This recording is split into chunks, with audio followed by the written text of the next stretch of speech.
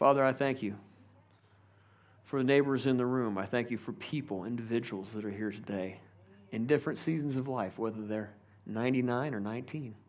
And I pray, Lord, that the word of the Lord would get in hearts and minds today. You'd sow it and we'd reap it. We pray that in the mighty name of Jesus. And everybody said, amen, amen, and amen. Now, I love to tell the stories of growing up out in the country because we lived 20 miles out of town. And I remember one day, a hot July day like this, my other cousin was visiting from California. And I went horseback riding because we had horses. I had the best horse ever. His name was Charlie, extremely well-broken horse. You could take him to do whatever you wanted. And we were going up a hill right next to Calamity Jane's Cache. Have you ever heard of Calamity Jane? She lived here, and from the veranda in my backyard, we could look out and see where her cabin and homestead used to be. So we were going up there, and that horse went through some kind of barbed wire fence that I had no idea was there, and it got cut on its legs so bad. I had never seen muscle, tissue, sinews come out like that. I mean, it was a horrible mess. And my cousin and I stopped. She had another horse, and that horse could barely walk. We got Charlie down the hill, and she said, I think the thing to do is for you to go get help, and I'm going to walk the horse down. So I remember I ran about a mile to my house, and as I was running, I was thinking, who can I get a hold of to help out in this situation? And the thought came to me, my friend Pete Olson, he was a livestock inspector, and he lived just a couple miles down the road. When you live out that far in the country, your nearest neighbor is a mile away. So I called Pete, and he happened to be home. He came down, and he helped bandage up the horse and probably saved the horse's life. We got a vet out there later, was able to do the surgery that was required on it, put everything back together. That horse still lived many years after that. It was just a great horse. But I was on the receiving end of being a good neighbor. A lot of times when I think about the story of the Good Samaritan, I always associate being the Good Samaritan. But it's great to be on the receiving end. And it just made me think about the decisions that people have to make. And today what I want to highlight is what I call decisions of do-gooders. Any do-gooders out there? According to thesaurus.com, that's another syllable for a Good Samaritan, someone who does good. Now, these parables, they fall into different categories. The categories that we've studied are the nature of God's kingdom, seeds that get sown. We looked at service and rewards. Jesus had a lot to say about worldly wealth, how to handle money, about humility in life. We talked about the second coming. The nation of Israel is mentioned a lot in the parables. And I'm going to highlight the power of prayer next week in Jesus' parables in Luke 11. But this story here deals with one of my absolute favorite subjects, and that will be the topic of love. This is a feel-good story. Loving your neighbor is the essence of Christianity. I mean, that's what the man who asked Jesus the question responded to what Jesus said just a few verses earlier when he said, you should love the Lord your God and love your neighbor as yourself. And then he began to tell the story. Verse 29, he wanted to justify himself because evidently he felt convicted about what Jesus had said. You got to love the Lord and love your neighbor. And I like how the Bible includes details like this because they give you insights into the human condition. And then Jesus answered with his parable. A certain man, that's how we know it's a parable, because parables usually begin with this phrase, a certain man, who it says went down from Jerusalem to Jericho. Now, maybe you don't know this, but Jerusalem's actually located on top of the mountains.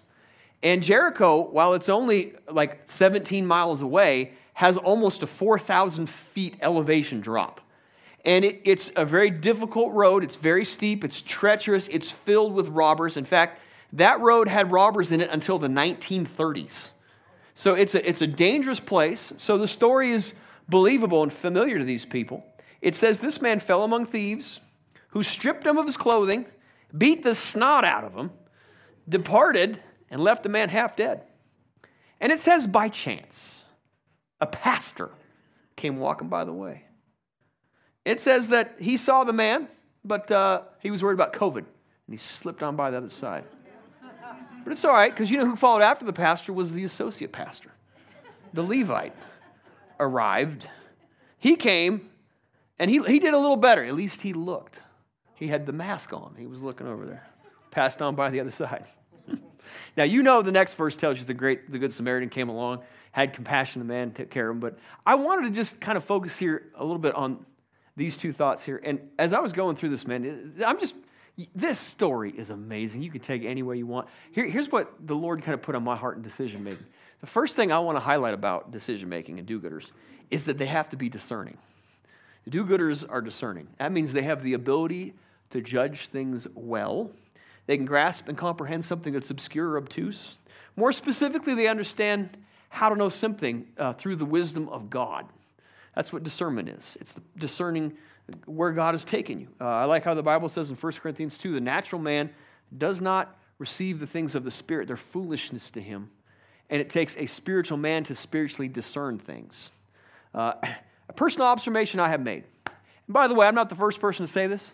In a lot of churches, especially Spirit-filled churches, you might have people who have a lot of gifting, have a lot of pizzazz, but very little common sense. It's almost like discernment is one of the missing elements in so much of what we see in church today. Now, Jesus was a discerning man. He knew when that Pharisee asked him that he wanted to justify his behavior. Jesus understood people. John 2, verse 25. Jesus didn't commit himself to people because he knew what was in the hearts of men. He was a wise, discerning man. And you and I need to be discerning. Romans 16 calls it being wise to what is evil and simple in what is good. And there's something about knowing and being able to identify what sin would be and to discern that so you can make good decisions. And here's the thing about discerning people. Someone who's discerning is not going to look away. Apparently, the Levite and the priest who passed by lacked discernment like Eli did with his children. Discerning people will open their eyes and look all around at a world in need. I was at Costco the other day. That place is a zoo. And I was in the eye shop getting some contacts, and I just sat there and people watched for a minute. You ever people watch? Walmart is another really good place to people watch. Different clientele at Walmart. But you know what happens at Walmart? They'll have a lot of times where sometimes people pass by and no one notices situations. They've had more than one instance where someone may have died in a parking lot at a Walmart and been there for a couple days before they're recognized. And it's because sometimes people just look away. They turn a blind eye. They get oblivious. Sometimes the reason why you don't notice things is because you're just preoccupied with life. I mean, you're trying to get your kids up, ready to go on that camping trip that we're going on. And that is an epic battle. I mean, just to be ready. Sometimes people don't look because they're too busy. The thought here about the priest is that he was in a hurry to make it to the hour of prayer. Too busy to be burdened by other people's problems. He needed to get to that temple and get himself to church so that he could pray. Sometimes people look away because they don't want to be inconvenienced. You ever been there? I really don't feel like extending myself as much as I need to do it, and it requires something. So you should not be, you shouldn't look away. Don't look away. Instead, you should be discerning. Yeah. And you got to be discerning about people. And it's a challenging thing. Now, I was at Walmart again this Monday morning. I like to shop at Walmart early for groceries. And I'm walking out with my cart. And as I'm walking out, some lady's over there. She said, "Hey, can you help me out?" And I said, all right, what you need? She said, I need my tire changed, a flat tire. And I need a tire iron. And I was like, well, I've never really gotten one out of my Suburban. And so I was like, I suppose we can go look. So her car happened to be next to mine. And I get looking at it, and it's like half flat there. And so we were looking for my tire iron. And I'm just going to be honest, I really wasn't feeling excited about this. I had nothing in my heart that wanted to help this lady. And she could kind of tell that. And so she said, all right, I can see you don't want to help me. Can I use your phone? So I said, yeah, let me look. She took my phone. And as she's talking to her friends using all kinds of racial profanities on the phone, some lady came by and took a picture of her car. And the lady on the phone's wide-eyed looking at me like, what is that? And so this lady runs into Walmart, and the other lady realizes that's my boyfriend's ex-girlfriend. And she called the boyfriend, and not more than 20 seconds later, this dude comes running out of Walmart, and the two of them are hopping in that car and driving it down the street with a flat tire. Glad I didn't help. It was a mess. I'm telling you, when it comes to being a good Samaritan, people don't think about it. You got to be discerning. You got to know what to do. Opportunities are always there, and you can't turn away from them, but you got to be wise. How do you know who you can help? I mean, think about that. I think wisdom and experience kind of help you figure out who I can help and who's going to be on the phone with racial profanity swearing at everybody. Trial and error. Man, I remember one time I got a call from a guy. He said, I need you to meet me at a restaurant down here. I need some help, And so I met him down there, and I remember I was talking. He told me he was Hulk Hogan's neighbor. Lived in Florida in a gated community. Used to own a chain of restaurants. You all laughing because you know where I'm going with this. I'm like, wow. He was telling me all the businesses he had, but somehow, some way, that thing ended up, in trouble, and he's being sued by people and didn't have access to his funds. And after this long story, he just needed to ride to Columbus in a hotel night. So, I handed him off to Daniel. Now, Daniel was wiser than me because I was kind of like, wow, either you were a really great liar or that's something else, wow. And Daniel got him out to Columbus, and, we never heard from him again. I don't think he was Hulk Hogan's neighbor. The office, and experience will help you figure things out. On the other hand, I'll never forget the day that we're here in the office, and I've told the story about that couple. They were from Hungary, and they had a visa, and they showed up outside there with a broken down minivan, 3 very hungry children in the car, and had no ability to take care of themselves, no money and no food. And once we figured out the language barrier and got through, man, we got them squared up on their way, and they cried. They told me they had been to 3 churches before, and we're the only one that would help them. And I prayed for moments like that. I want to be a good Samaritan in the moment. But to do it, you better be discerning. And discernment means you can't look away. You're going to have to acknowledge and look at people, talk to them. Here's how that works. I like what Philippians 1:9 says, that your love will abound more and more in all knowledge and all discernment. It seems that the more of God's love you have in your heart, the sharper your discernment is. The easier it is for you to look at people, deal with them, talk to them, get to know them, and that love actually becomes a protective barrier for you to be able to be a blessing in somebody's life. I'm telling you, the love of God helps you. So you got to look around and be discerning because you'll see a need if you just open up your eyes and look around. Now, here's the second decision. It tells us about a certain Samaritan. Now, we'll get into the details of Samaritans here in a little while. But this dude, he's not a priest. He's not a pastor or the associate pastor. He's just coming along, and he sees the man, and he had compassion. Somebody say compassion. So it says, he went to him and bandaged his wounds, pouring on him the oil and the wine. And he sent him on his own animal, brought him over to the Hilton Garden Inn. He says he took care of him. The next day when they departed, he pulled out $200. He put the credit card on the hotel file, and he said, I'm going to come back, and I'll square up whatever is owed at that point. Now, here's another thing I would tell you about being a do-gooder and a decision that people have. They know how to keep their heart soft. They have a delicate heart. Do-gooders have delicate hearts. Not a soft heart, not a hard heart. Sensitive, pliable. A heart that is willing to engage without getting cynical. Man, you got to watch for being cynical in today's world. You know that? That is one of the most challenging things, is to keep your heart soft, so you're not always disillusioned by the failures that people might have or your disappointments with them. I like Proverbs 4:23. This is one that I remember all the time. Keep your heart with all diligence. Out of your heart flow the issues of life. All the decisions you got to make, your entire decision making is going to flow out of what's in your heart. If it has to do with the way you handle money and how you're going to honor God, or maybe it has to do with your relationships and the way that you treat people, or the pursuits that you have, your passions and your desires and the hobbies and the things that you do, they're all going to flow out of a decision to keep a heart with diligence. You know, the key characteristic of the Good Samaritan is that he had compassion. He had mercy on a broken man in the moment. I always like being a Good Samaritan. When I read the story, I'm thinking, man, I want to have Good Samaritan moments. Well, I had one day. I was working at a utility company over on like 19th and Monad, right over by Par 3 golf course. You know what's that?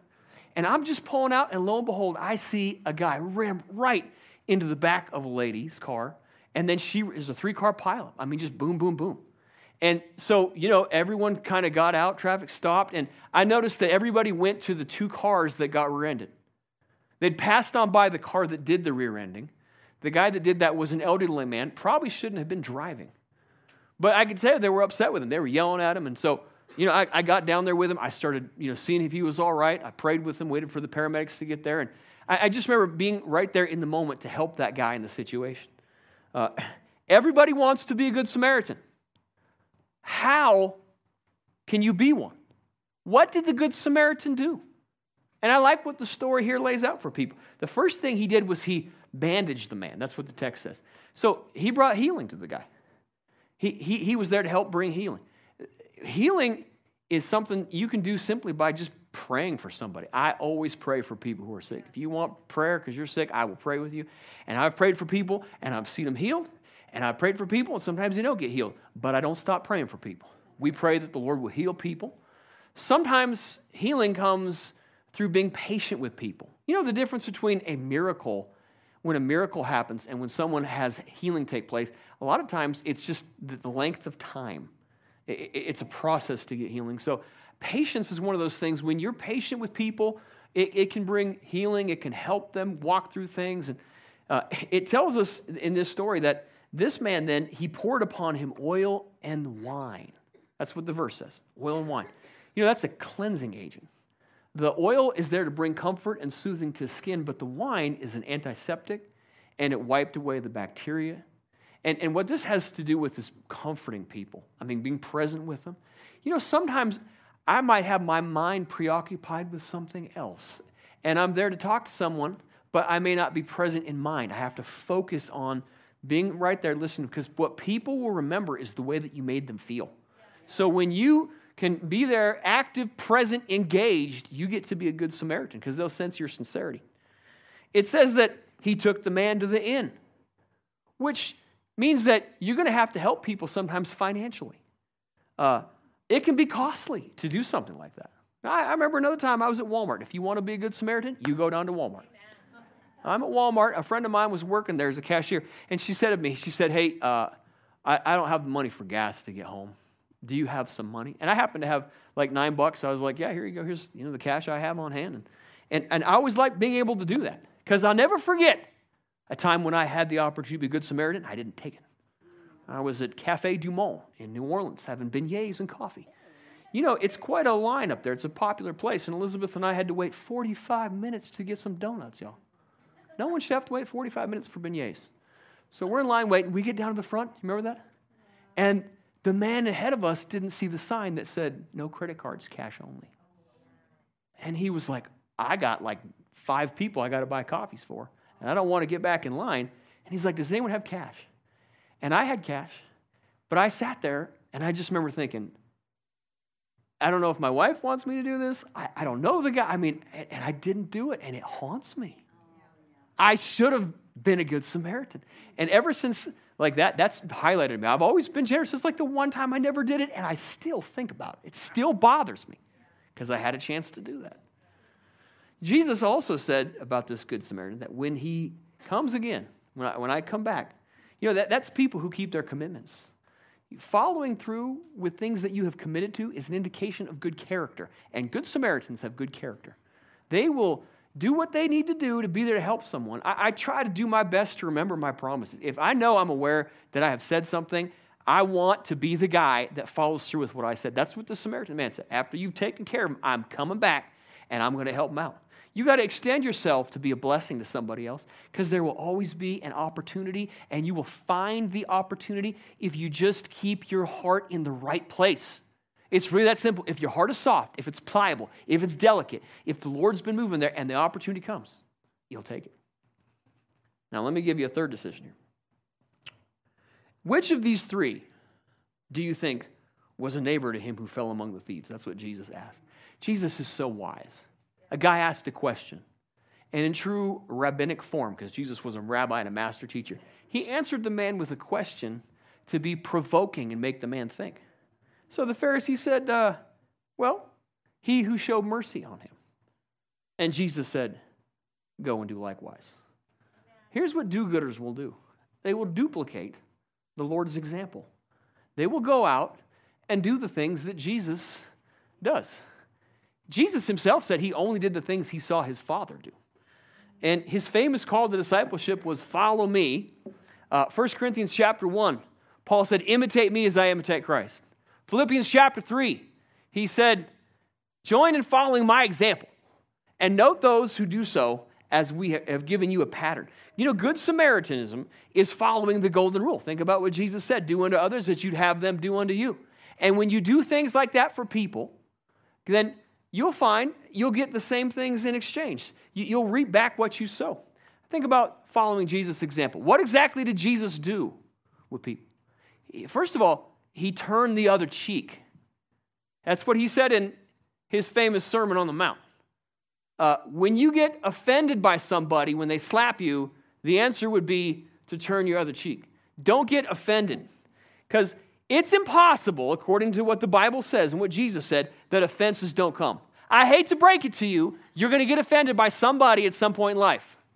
It happens to everybody. What do you do when someone offends you? Are you going to go out of your way to help someone who's offended? Maybe you're offended about their perceived sexual orientation and you don't want to help them. Maybe you don't like their political persuasion. It's quiet here. This story is about taking care of people who might offend you. That's kind of wrapped up in the story of the Good Samaritan. Being offended doesn't stop. If you're offended, it will stop you from being a blessing. Some of the greatest experiences I've had is when I've given to people who maybe I didn't really want to help. That's the story here. Turn the other cheek. Don't get offended. Take time for people. People are incredibly valuable in the eyes of the Lord. And Jesus, he was able to take care of individuals. He went to Nicodemus, who was a Pharisee. That's high society. Nicodemus was a ruler of the people there. He met with them alone. Jesus also met with Martha, Mary, and Lazarus. That's the next passage down in the text right there. They were his personal friends. He wouldn't hang out with them. He was all things to all people. Jesus met with a blind beggar, the poorest of the poor, and he prayed with the man. After the man got healed and got excommunicated from the temple, Jesus went and found him. I mean, he cared about people. And Jesus met with a woman at the well. And this woman was also a Samaritan. She was a marginalized person. You probably know that Samaritans in Bible days were not well looked upon. Like, they had high society Jewish people, and they had Samaritans, half Jews, half Gentile, and so they were kind of kept out, and that's what made the story so shocking. They would do that. It's the way that you treat marginalized people. You know, I have a heart for immigrants. I have a heart for immigrants for two reasons. When I go to Walmart, I'll come across them at about 9 o'clock on a Friday night. You can find them. And if I hear them speaking Spanish, I respond with "Cómo está?" And I try to communicate in Spanish with them. And secondly, I have a heart for immigrants because I have a wife who immigrated. We went through the whole process. I know how challenging it is. And secondly, I've worked in hotels where the immigrants can outwork the white people. Sorry to tell you that. Like, they're very good workers. And so I have compassion. And whenever I'm around someone who might appear to be marginalized in that way, I do my best to try to acknowledge and extend courteous and kindness. That's what I read in the story. Another thing Jesus did that you got to do if you're going to be a good Samaritan, tell people the truth. Because we got a world today that's short on truth. Did you know that? Jesus told people the truth. He told Simon, he said, dude, Satan's coming to sift you like wheat. He gave him a warning. Like, you're going to go through some real difficult shaking things here. He warned him. But in the next verse, Luke 22:31, he turned around and he said, I've prayed for you, and you're going to stand, and when you have returned to me, strengthen your brothers. I mean, he encouraged them right there. If you get close to Jesus, he will encourage you with love and comfort. He'll be right there for you. But that ain't the only thing he does. Because I do read in Matthew 16 where Jesus rebuked Simon Peter. Get behind me, Satan. You're not mindful of the things of God. And it just could be that sometimes being a good Samaritan might be rebuking people from sin. Don't keep going that way. Don't live that way. Don't keep that up. That's a warning you give to people. I got to go camping again today. I can't wait. We're going to go to Red Lodge. Last time I was at Red Lodge, I drove up this thing called the Hell Roaring Plateau. You ever been up that one? I'm coming up that road. You can barely find a way to turn off of it. Like, I told the story last time. I took my mother up there, and she screamed at me. I had to turn around. So I'm up there. A car's coming down. We had just enough room to pass. And the very friendly Good Samaritan said, hey, the bridge is out. So you got to turn around when you get to a certain point because there's no turnout up there. And I'm happy he told me that because I had a car full of children. That's what it might take for you to be a good example, is to warn people, maybe the bridge is out in your life. If you keep going on this direction, you're going to fall off into a cliff, and you want to be able to be someone who can do what Jesus did, tell people the truth, love on them, warn them, encourage them, and maybe rebuke them. If you go and do likewise, you will be a blessing to someone who's in need. Now I want to answer the original question this man asked in Luke 10:29. Who exactly is my neighbor? You know who your neighbor is? Anyone who's in distress, man. Somebody who is in a place of need. Someone in distress. Anyone who's in need. And we all want to help people who are in need, don't we? But you know what I discovered about the word need? It's a pretty vague word. It can mean a lot of things. Multiple connotations to the word need. It's a bit like the word love. I mean, I love coming home after church on Sunday and watching the Denver Broncos. I love my wife. I love my wife more because Denver's terrible right now. But you see, it's a big word right there. With the word judgment. What kind of judgment are we talking about? Like wrath? Or are we talking about like a consequence? So need is the same way. And there's multiple connotations to it. When you think about the word need, probably the thing you're thinking the most in your mind has to do with money.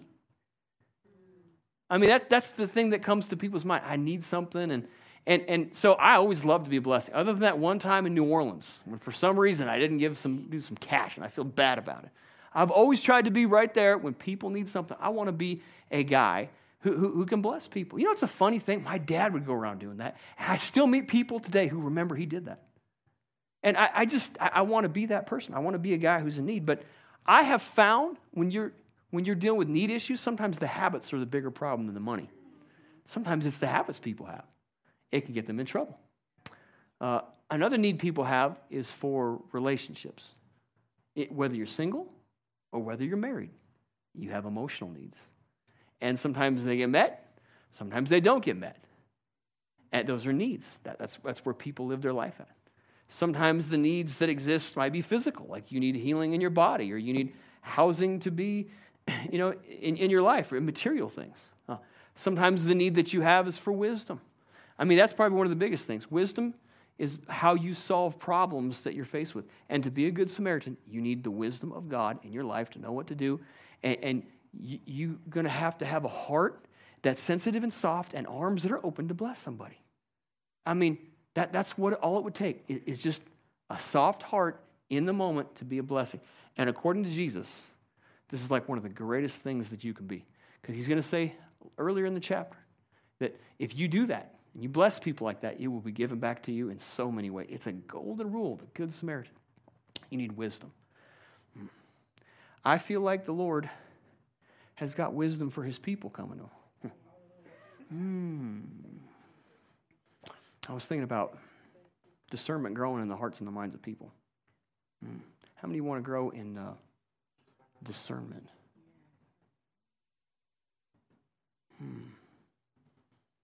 Yeah, it's one of those things. Discernment helps you see things clearly and truthfully, but it operates through the love of God.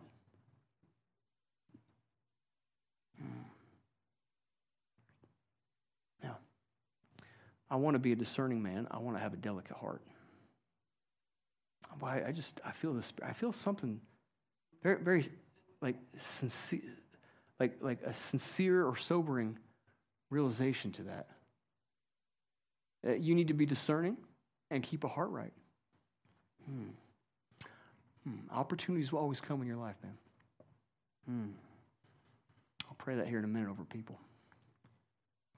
I was thinking about horse stories. Like I got that horse that cut its leg. Now, my sister Amanda had terrible experiences with horses.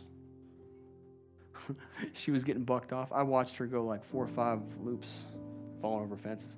One day she was out riding in the field because we lived out in the country. She saw a pickup full of young men. And she was riding her horse and she thought to herself, I want to show off for these guys. So she did that thing where I think it was like the reins in her mouth, arms out, riding along. You ever seen people do that? And And that horse was galloping along, but I don't know what happened, but Amanda said she ended up doing about 3 flips back onto the ground. There she was laying there. But this pickup full of handsome young men played the role of the Good Samaritan. And they got out, and they helped her, got her all fixed up. They went and got her horse, and she said it was an embarrassing moment, but the guys were kind of cute. So they came and they took care of her. I don't know what moments you're going to find yourself in, but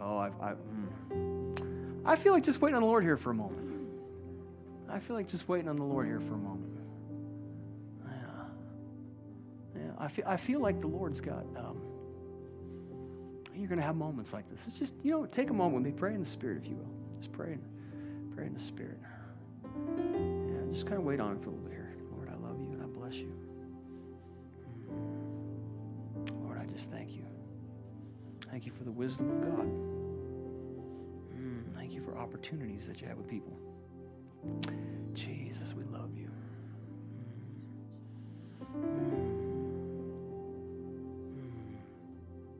Thank you for your love and your goodness, your kindness and your mercy.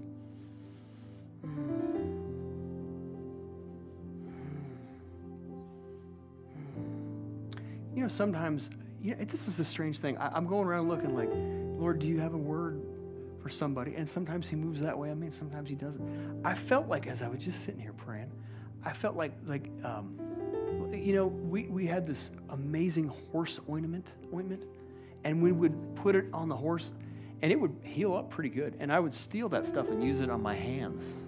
And I've never had something heal my hands as much as that horse ointment, like when this guy put the oil and the wine on. I felt like, as we were sitting here, I could feel that balm of Gilead, like a healing, something that the Lord is rubbing into your hearts right now concerning his love and being a discerning individual, like an impartation in the room. So if you would do something, I want you to just lift your hands and say, Lord, use me. Use me to be a good Samaritan. Help me to be a loving person. Help me to identify people who really are in need and be a blessing to them. Father, I thank you for open hearts and minds ready to receive. And I do want to pray for Jerry here. She's really in a need. If you want to be a good Samaritan, this is a lady who needs your help. So I want to pray for you, Jerry. Father, I just thank you. Lord, every need being met. Thank you for everything taking place smoothly in her life. I pray that housing opportunity comes.